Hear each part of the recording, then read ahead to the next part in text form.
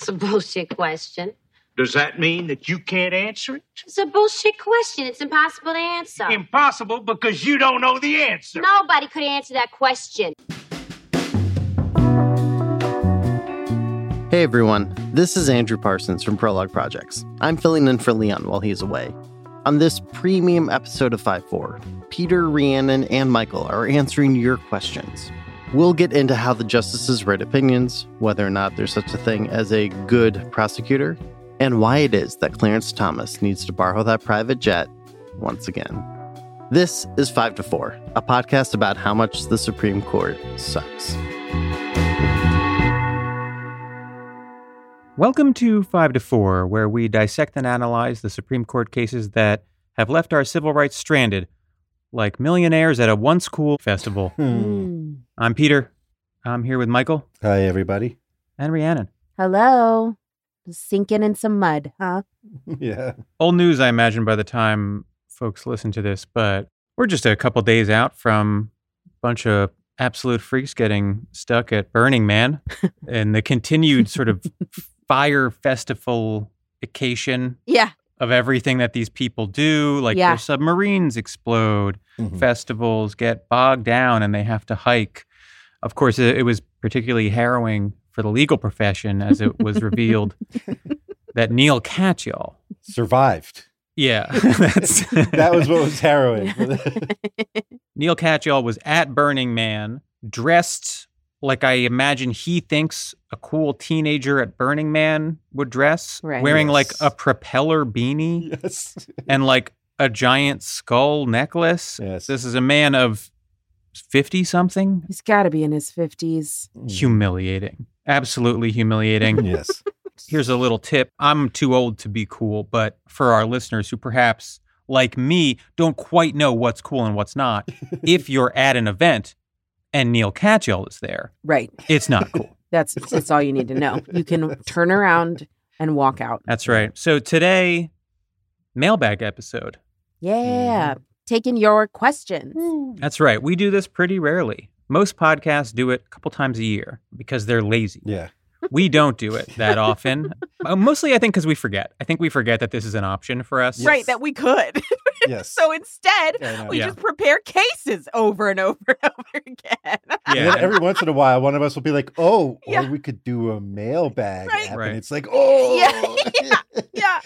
Incredible. Absolutely. No reading needs to be done, especially because the quality of question continues to be below where we would want it to be. Yes. You guys, y'all, you really need to form up here. If we get one more fuck, marry, kill question about the Supreme Court justices, y'all, it's not funny, it's not creative, it's not interesting, and obviously the answer is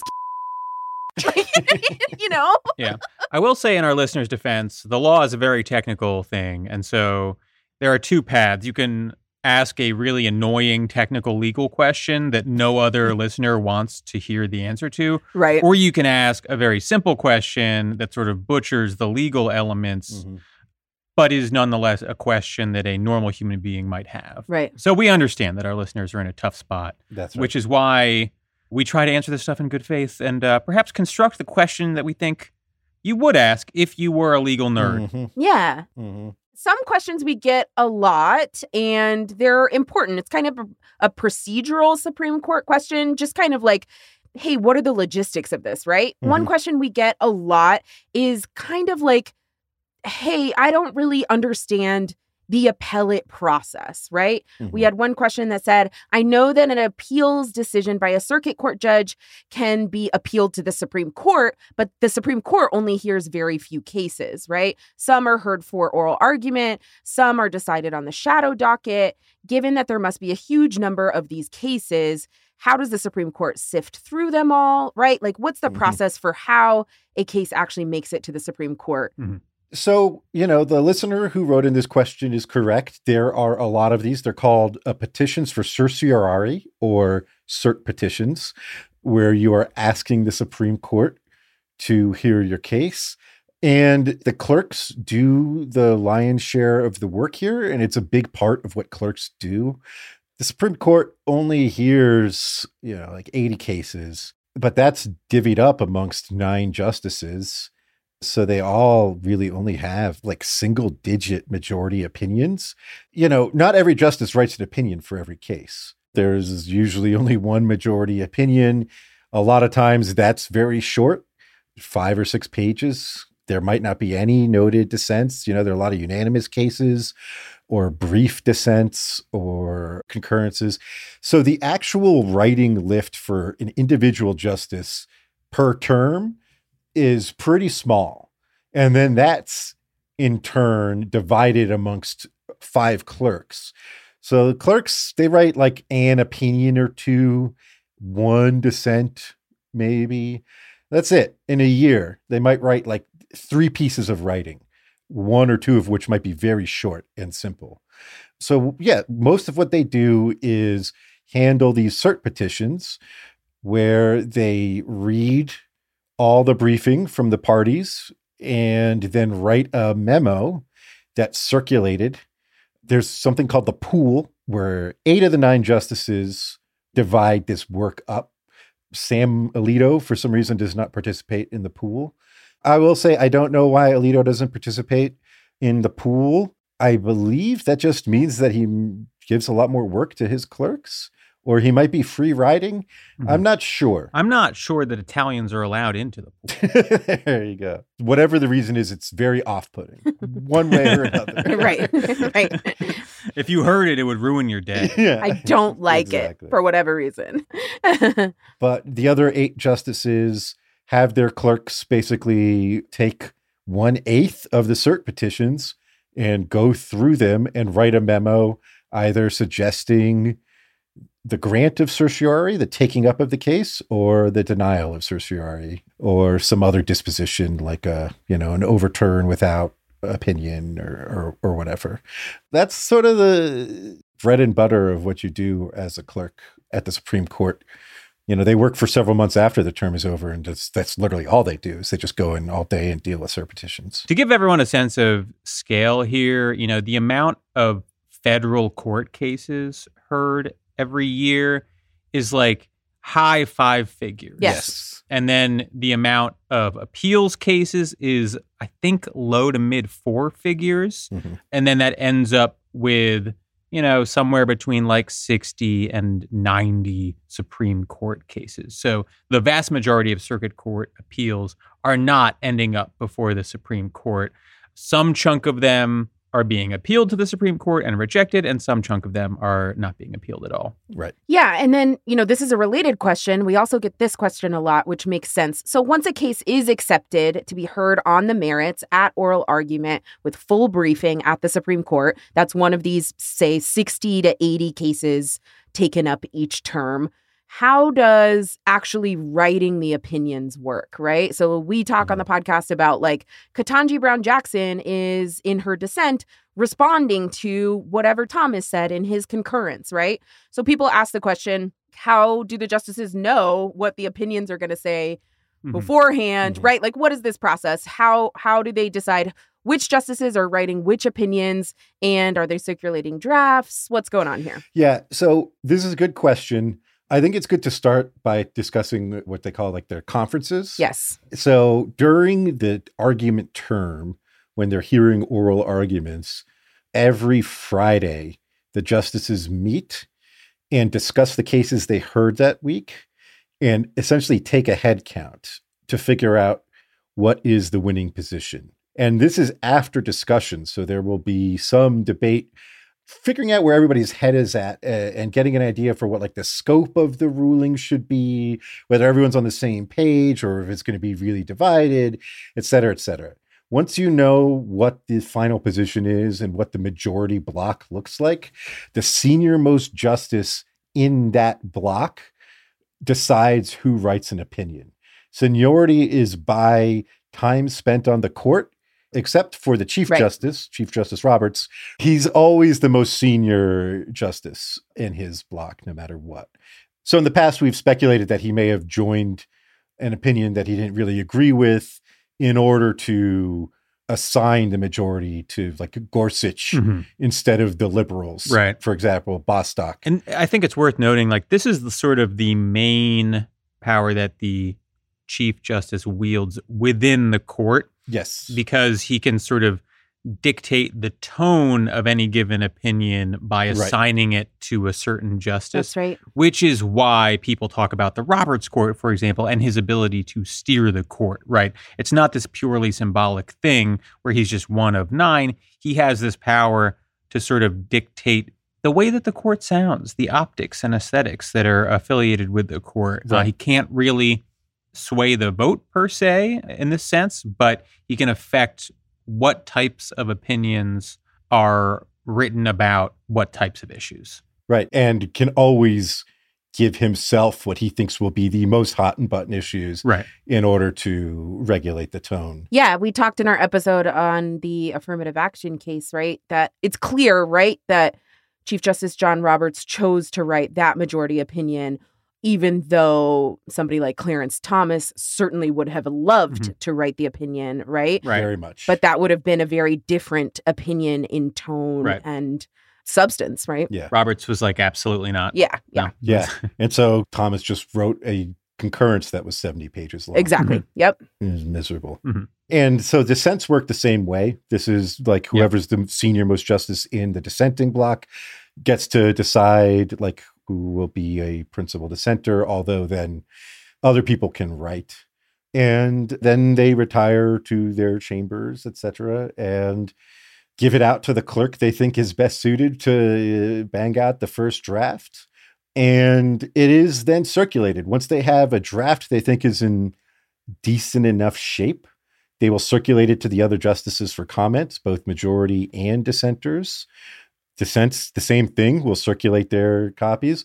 In theory, part of the process is to moderate tone and create a better opinion, but also you might be able to persuade someone. There's some indication that there have been times when somebody's switched votes. They've read the drafts and their opinion has changed. Right. There have been some very famous post-conference vote switches. Probably the most famous in recent history was John Roberts Obamacare. switching to uphold Obamacare, which Scalia was notoriously sad about. Unfortunately, we don't have the audio. A loss for science. A great loss for science, yeah.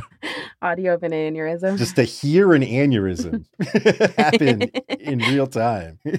That was the first concrete step that Antonin Scalia took toward death. That's right. That's the gist of it. I think that's the gist. Right. So a question that's also sort of about process, although to a lesser degree. Someone asked, how do we repeal Citizens United? The bottom line here is that you cannot repeal Citizens United. I don't blame someone for asking this, mostly because I've seen politicians and activists promote the idea of repealing Citizens United using that terminology for some reason. Yeah. So I understand why someone might be confused, but repeal is a term that really specifically means to revoke a piece of legislation. Right. A law. You can't repeal a court decision. You can overturn a court decision by having the court hear the same issue again and come out the other way. The court in Citizens United was ruling on a constitutional issue about the First Amendment, meaning they were interpreting the Constitution. And in our system, as it is understood today, they are the final arbiters on constitutional questions. So you can either amend the Constitution or overturn the decision. And those are really your only options in a situation like Citizens United.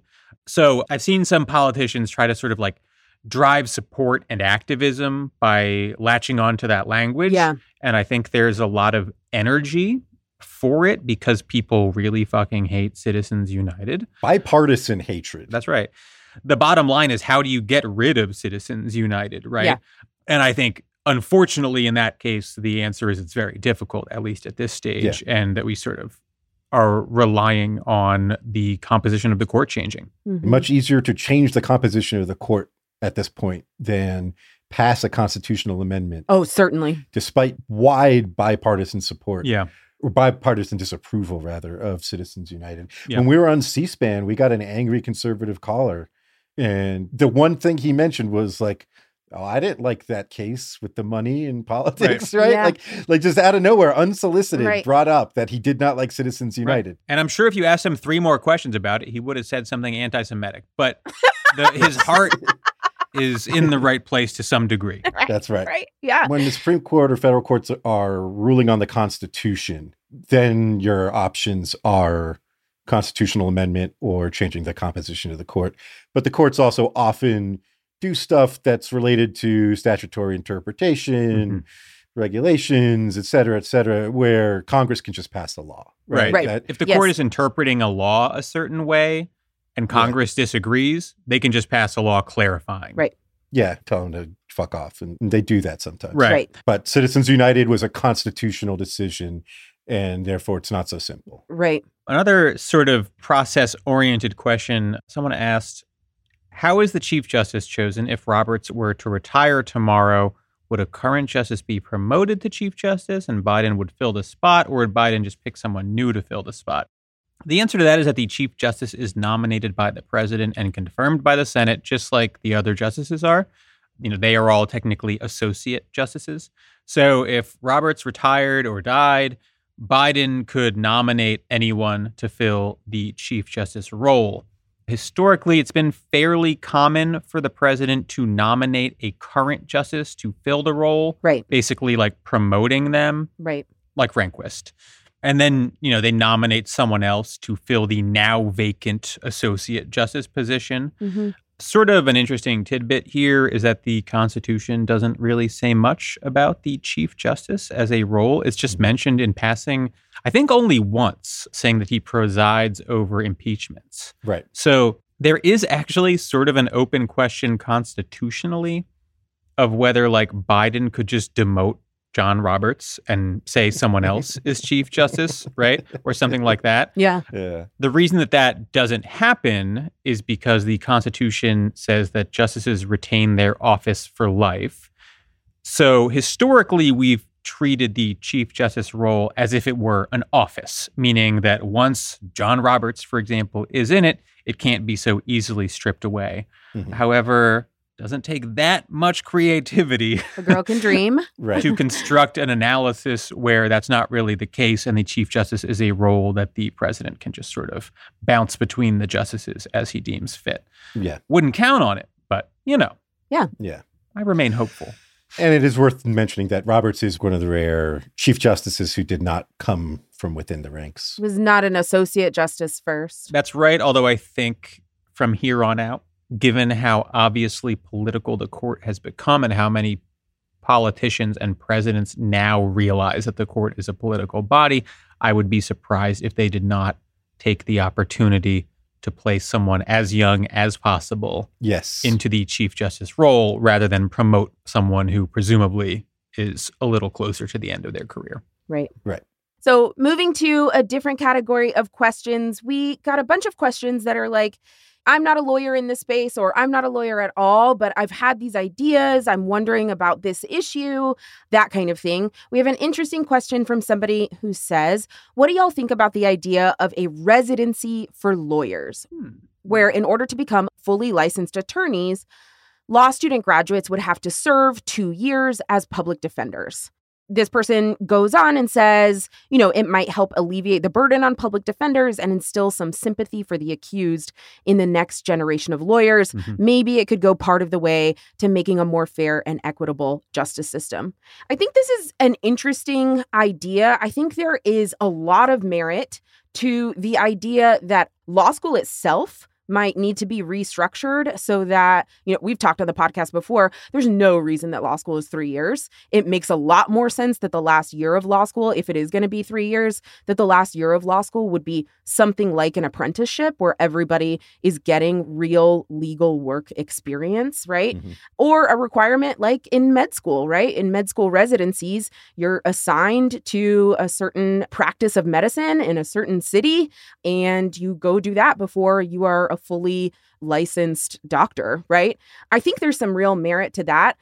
I have some hesitancy with saying that this should be a program specifically for public defense, or even more broadly for public interest or legal aid, right? Yeah. My thoughts about that are, what we need to make a more fair and equitable justice system isn't throwing people against their will into representing the accused, right? I think people who are accused of crimes and who are too poor to hire an attorney still deserve the best legal representation that money could buy, that their lawyers are not people who are learning how to practice law, right? That public defense is looked at as a serious practice of law, where serious practitioners who want serious careers in, again, real litigation, practicing criminal law, are going into that work, right? Mm-hmm. And I think that's the same for people who are doing, tenants' rights and LGBTQ defense and reproductive justice, right?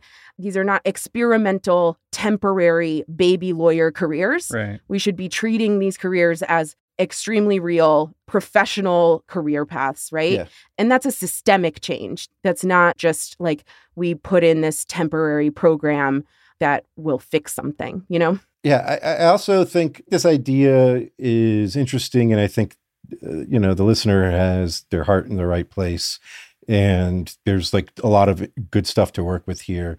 But if I were a criminal defendant, I wouldn't want my team to include an engineer who was going back to law school to do like trademark shit. Right, exactly. Oh, Yeah. Well, I got to do my 3 months at the public defender's office now. Right. That's not making my life better, right? And just to be pragmatic here, I do think the idea of like a sort of residency style system for lawyers is an interesting one. But when you just say they should be made to do public defense, like you're envisioning a world where the entire profession cares deeply about public defense. Right. And by the time we get there, the problem that you're trying to solve probably doesn't really exist anymore, right? That's the right. solution is an interesting one, but I don't think it's practical for that reason, because by the time you get everyone who needs to agree to do this, you might as well just have quadrupled the funding of public defense or whatever, right? Like that's probably an easier goal. Yeah. The question says this could go part of the way to making a more fair and equitable justice system, which is true, but it skips past the hard part, which is making all of these stakeholders agree that the current justice system is unfair and inequitable. That's the hard part here. And I don't think you can just sort of gloss over that. So it's an interesting idea, but I think it's downstream of the solutions that we really need. Yeah. I also just want to mention that, like, if you talk to a lot of doctors and surgeons and whatever, they'll tell you like residency is the fucking pits and in need of reform. Oh, and yeah. one of the worst Yeah. parts of their education and ripe with abuse. And I look at the legal culture and just think, God, if you just gave all these people fucking residence that they could work to the bone, right, it would be bad. So, like, what legal education reform looks like has to be very thoughtful. Right. Yeah. Can't be like, let's take the worst parts of medical education and import it into law. Yeah. All right. There was a question about like if a prosecutor had sole discretion to pursue their cases and all they did was pursue cases against people who like did actual harm by like leftist standards, right? Wage theft, housing discrimination, etc. Would that prosecutor not be morally good? What if we could create the one true good prosecutor? I don't know if that's worth answering. Rhea and I were talking once, and I was saying that like my buddy who's a prosecutor does like public corruption and child sex crimes in like a pretty progressive institution where they do a lot of diversion programs for sex workers and all this stuff. And she's like, yeah, it's great that your friend found a way to cage people for a living and still feel good about it. You can't argue with a fucking communist. Right. You know? I think it's pretty much the answer to this question, though, which is like, at the end of the day, you are putting people in cages, right? That's your job. Like, I get that this question is about like prosecutors as they are today, right? Like you would be still caging somebody, you would still be jailing somebody. But to me, when I'm talking about like reimagining prosecution in general, I'm talking about, yes, like what if our state resources were devoted to combating wage theft, housing discrimination, antitrust stuff, right? Not the unhoused person who stole a sandwich from Walmart, you know? Right. So it's like, yeah, I do think that should be the role of the prosecutor, but like the end game is not that like all those people just fill the prisons, you know? Yeah. Right. I don't know. If the question is like, can you envision in our current system a good prosecutor? Then it's like, no. Then the answer is like probably no. And if yes, it's the tiniest sliver of what actual prosecutors do. Right. Yeah. Like in the current system where the end game is that prosecutor prosecutes a crime and the point is to surveil and cage somebody, then no, that doesn't get me to justice, right? But if we're reimagining the role of prosecutor in terms of what is the role of justice attained at the end of the process, then this is exactly what I'm talking about, what prosecutors in that hypothetical system would be focused on, right? Right. It's not a real challenge to any arguments made against prosecutors to say, well, you could theoretically envision one that is good, Right. Yeah. or that doesn't do as much harm. That's true, but it's a sidebar to conversations about what to do about the institutions. Maybe the last thing we can say about this, and this is a conversation that is relevant to Trump facing criminal charges, right? Like, Yeah. I think if you haven't represented an 18-year-old on RICO charges, or if you haven't been the 18-year-old charged with RICO charges, it's much easier for you to say, like, fuck yeah, hit him with RICO, lock him up, right? It's true. It is very easy for me to say that. I think people get too bogged down in individual cases, both real and hypothetical, when we're talking Yes. about institutional reform. Right. And that applies to this hypothetical about the one true prosecutor, and it applies to discussions of Donald Trump. Right. Yeah. Speaking about Trump, we got some questions about legal issues in the news right now. So people are wondering if the issue of Trump's eligibility to run for president makes it up to the Supreme Court, what do we anticipate the ruling to be?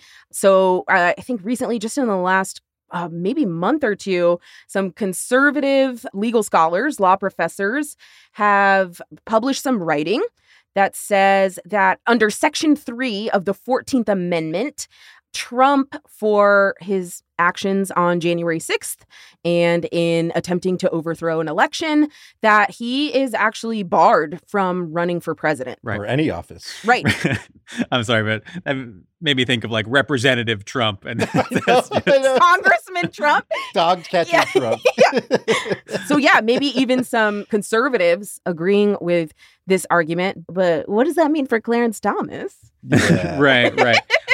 You know, there are sort of two questions here. One is like, is there a real, tangible argument here that Trump is disqualified from office? And Yeah. I think the answer to that is absolutely. Yeah, 100%. So to be clear, the 14th Amendment, Section 3, says that anyone who took an oath to support the United States and support the Constitution, who engaged in insurrection or rebellion against the United States, or gave aid and comfort to the enemies thereof, would not be eligible for office, for public office.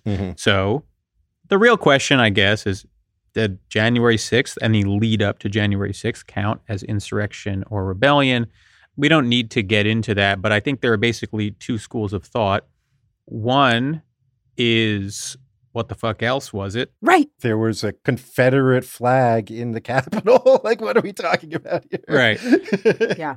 The 14th Amendment was passed after the Civil War, right? Mhm. This provision was put in to deal with the Civil War. Right. Like insurrectionists, Right. the people who broke away from the government Right. and try to overthrow American government, saying they could never hold office again. Like, that's the point. Yeah. And now we have someone who tried to depose the incoming president. If that's not an insurrection or rebellion, then I feel like we're getting a little bit technical about the definitions. Right. We're going a little ticky-tack here. Right. A lot of the conservative arguments that this doesn't apply are just sort of like, well, this was really meant to specifically apply to the Confederacy. Right. Right. Now, this is funny mostly for legal nerds because they are using this like kind of abstract intent of the words sort of argument. Yeah. Clearly, if the drafters of the 14th Amendment wanted this to apply to one specific rebellion, Right. they could have made that very clear very easily. That's right. Yes. Also, though, why would they want it to just apply? Like, future rebellions are exempt. Exactly. What would be the purpose of that? It doesn't make any sense. I saw some funny comments on Twitter of people being like, this rarely used provision. Like, it's like so ridiculous to bring it up. Yeah, it rarely used because how often do people try to oppose the government? Huh? Right. Like, what do we? Not super often. Right. Yeah. That's the thing about January 6th is that it was very weird and ahistorical to whip up a mob and sick them on Congress. Your Honor, I have committed one of the rarest crimes. Ree, try that out next time you've got it. Yeah. Uh-huh. Oh, my God. And so, there is a sort of secondary question here of, is this feasible to enforce? Is it good to enforce? There are liberals who are skeptical of using this. I'm not sure what the fuck they think the benefits of like holding our fire here are.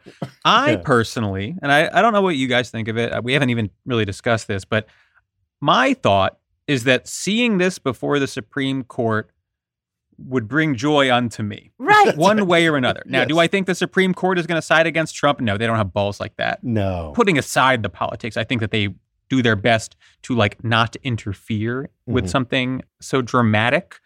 But as someone who is interested in the undermining of the legitimacy of the institution of the Supreme Court, do I think they escape that with their sort of institutional integrity intact?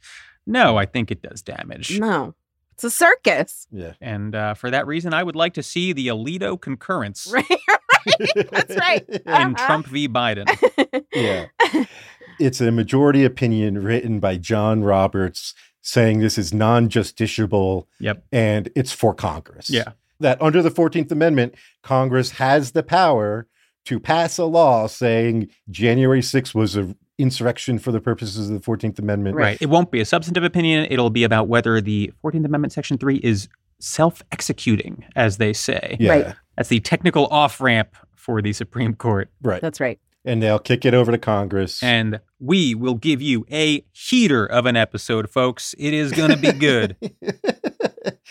Mitch McConnell will have several aneurysms or mini strokes. What remains of Mitch McConnell's brain? While trying to answer questions about this, like his brain will just leak out his ears, like just fully explode in his head.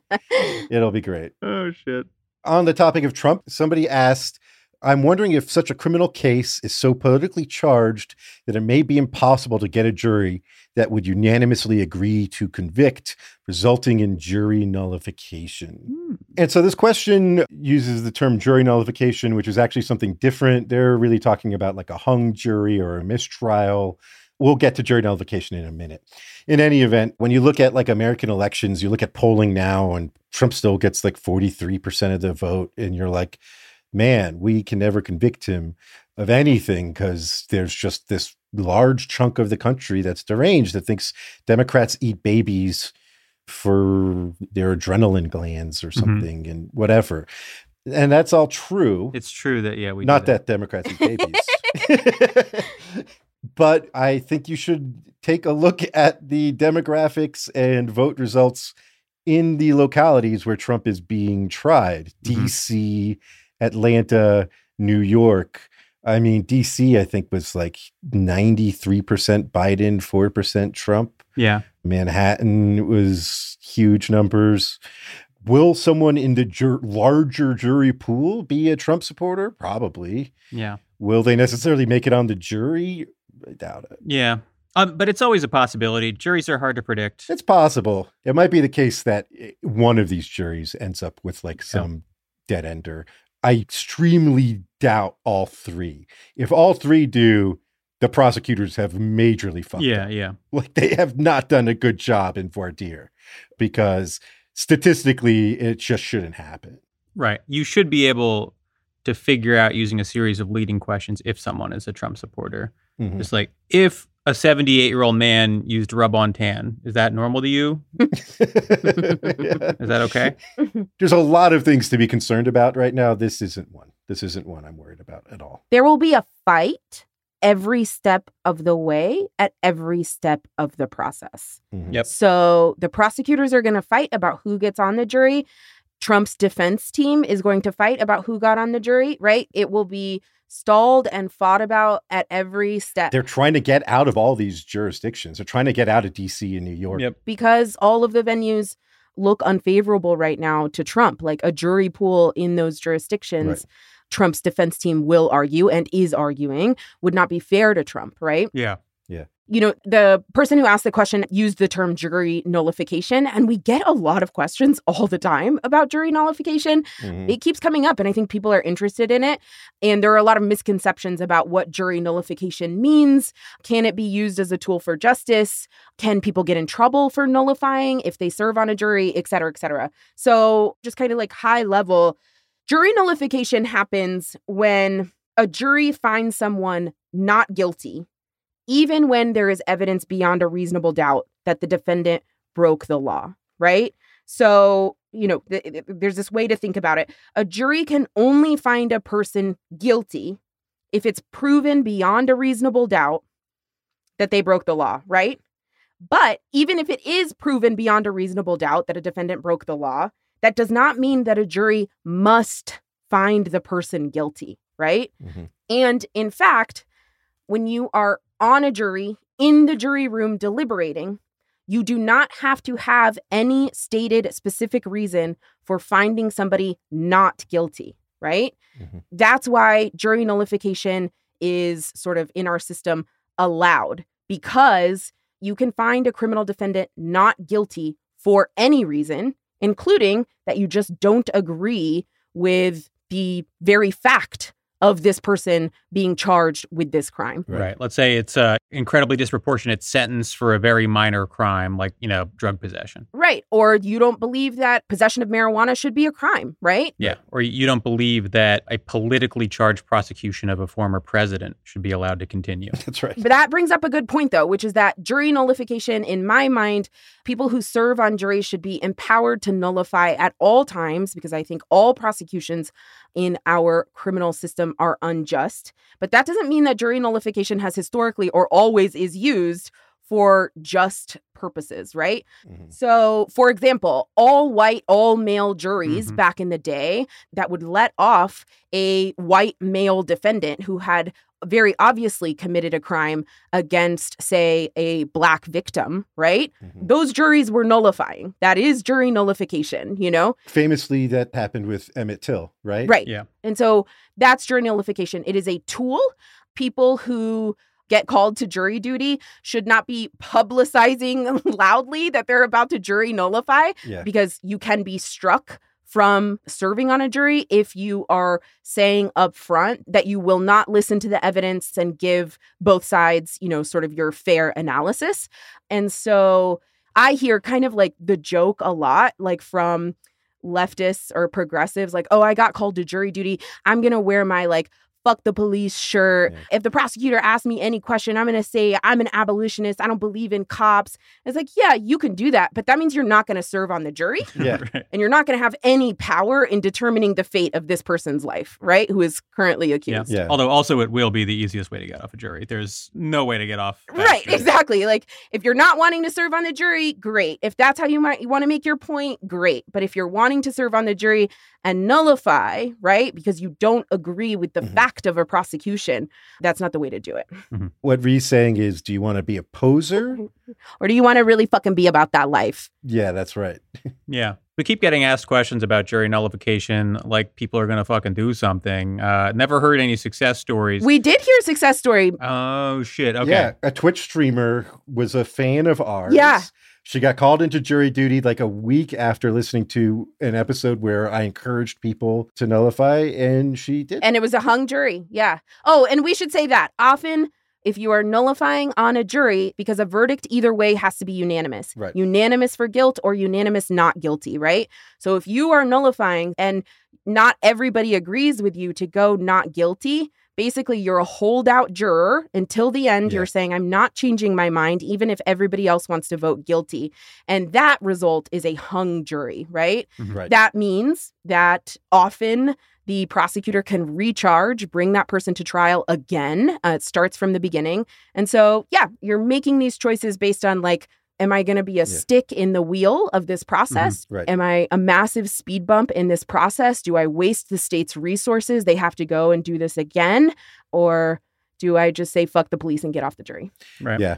Or if you feel like you have a compelling case and you can make the argument, you can try to persuade the jurors. Oh, yeah. You should absolutely try to do that. Yeah. But, you have to be prepared for the possibility that you are the lone holdout. Right. Yeah. Right. Exactly. And that's okay. That's still doing good. Right. So some questions to wrap. A lot of people ask for updates on the Clarence Thomas ethics issues.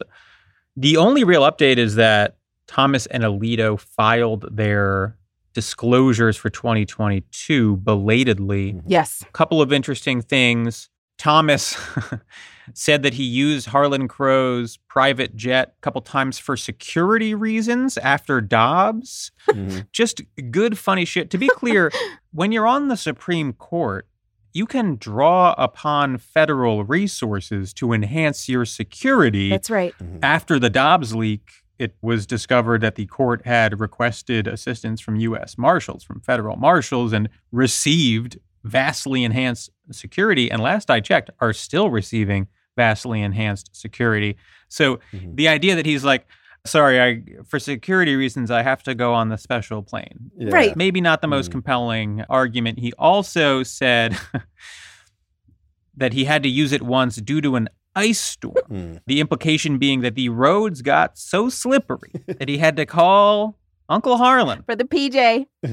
and be like, Harlan, it's too slippery out. I'm gonna need the plane. And Harlan was like, you got it, Clarence. You will never have to drive on a slippery road Right. or wait until the next morning on my watch. And sent him the plane. That's Incredible. Incredible stuff.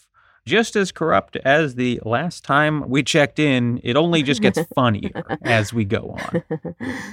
We did a Zoom for Arch Enemies recently where someone asked if we ever got imposter syndrome. And I didn't get a chance to answer it on the Zoom, but I wanted to answer it here and just say, for me, at least, yes. My first job out of college, I was a teacher and a coach, imposter syndrome teaching, imposter syndrome coaching. Second job, worked at a company that sold planes and helicopters, imposter syndrome there. Third job, Obama campaign, definitely imposter syndrome there. Bussing tables. Always right there. Imposter syndrome. Felt it working at a bar, working at a law firm. I felt it all the time. So It's a pretty universal thing. Yeah. It's good that there's terminology around it, but at the same time, I feel like if you're like a thoughtful person who wants to be good at stuff you do, like you will have insecurities about it. Right. And you want to be good at something. You'll be thinking about it, and that sort of necessarily leads to insecurities. Yeah. I will also say that I've had imposter syndrome at nearly every job I've ever had.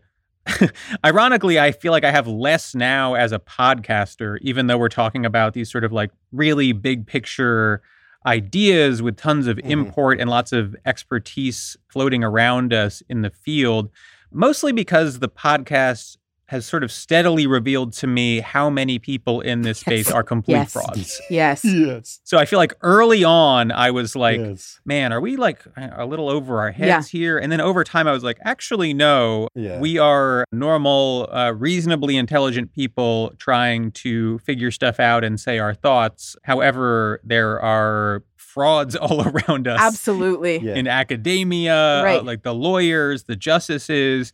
Once you realize how completely fraudulent the sort of like ostensible intelligence and intellectualism of the people who claim to be at the sort of top of society, right, within the sort of higher tiers of society, it becomes a lot easier to be comfortable in your own skin. Peter, I think that's a really good point about like what you're actually defining imposter syndrome as, right? Because in terms of like, I shouldn't be here or I don't deserve it. No, I don't experience that. Like, do I experience insecurity? Absolutely. Am I insecure sometimes that I'm not good enough for something or strong enough or smart enough for a task?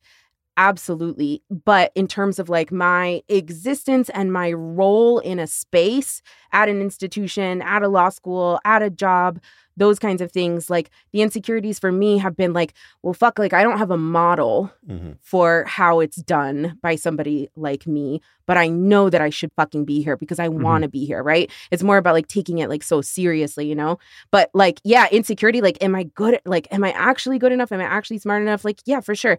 I will never forget recording episode 5 of this podcast. And it took a really long time and we struggled to get through it. I confused myself and got really confused about what I wanted to say. At the time, I was recording at a recording studio in Austin, and Peter and Michael, we were on Zoom together. Peter and Michael were at a recording studio in New York. And I walked out of the recording studio and I called Peter and I cried and I said, I just don't think I'm good enough to do it. Like, maybe I'm just not good for a podcast, right? And so for sure it happens. But absolutely fuck that. I'm very good for a podcast. Yeah, that's right. We are very good at this. That was the drunkest I've been. This is not a joke. In the last maybe 6 years. Yeah, Peter was also laying down in the back of a cab during this phone call. Fully laying down in the back of a cab. He was like, no, Ree, you're so good. Ree, I wanted you on this podcast for a reason. Yeah. Like 3/4 of a bottle of tequila deep. No. And I was like, okay, I believe you.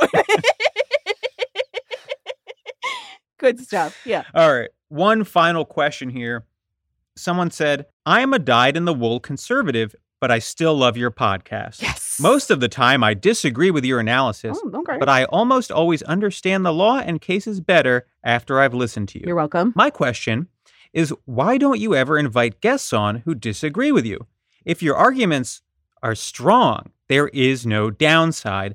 Plus, it would be nice to hear how you react to others of goodwill who don't see things how you do. Just a thought. Well, the question I would have for this listener is, why the fuck would we ever do that? The downside is I have to hear a conservative talking on my fucking podcast. Right. The downside is the podcast would suck ass, first of all. Okay? We're a podcast about critiquing Supreme Court decisions. If you want to hear the other side, just read the fucking opinions. That's the other side. That is the purported smartest people in America trying to do the other side. So go ahead and read it. Clarence Thomas has the platform. Fox News has the platform. Yeah. We're doing our own thing over here. Just fucking read the Vala conspiracy or whatever you feel like doing. Plenty of people have written about like the conservative fetishization of like debate. Yes. The implication here is that by debating with some conservatives, we'd all somehow arrive closer to the truth. Right. Right. Despite the fact that there's like endless research showing that that's just not true, not how debate works.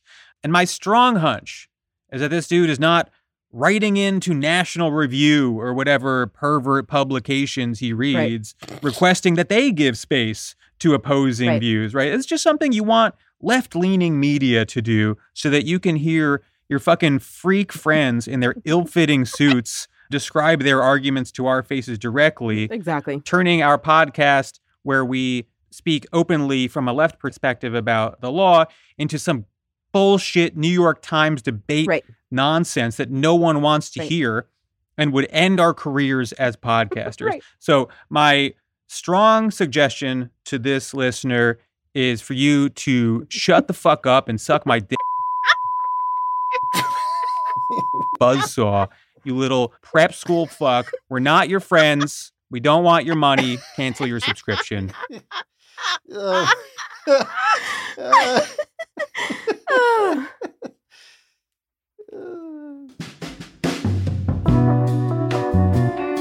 All right, next week, term preview.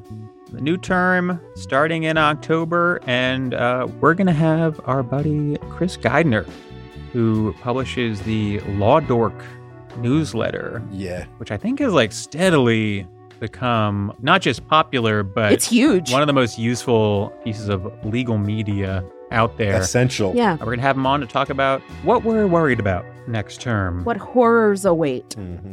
Thanks for subscribing. You are our dearest friends. Don't let anyone tell you that it's parasocial. This is real. What you're feeling is real. After you just cut somebody out. Told someone. Everything I said to that conservative was something I would say to a real friend who openly expressed that opinion to me.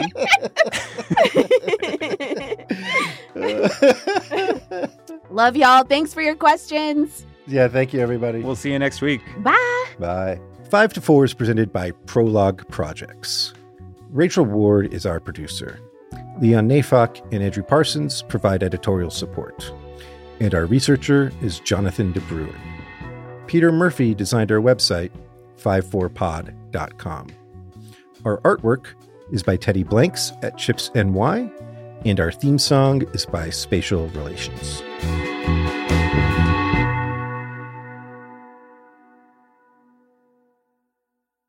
I will tell you, there is nothing as a podcaster better than that moment when you sit down to prepare for the next episode and then you realize it's a mailbag episode. Yep. Yes. Very good. You don't need to prepare. You can just get drunk or whatever. Glorious Tuesday morning when I texted you guys being like, hey, what case are we doing this week? I want to get started. And Marie being like, it's a mailbag app. Good news, Michael. Oh, yeah. Yeah. I'm going back to sleep. Fuck this. I'm chilling.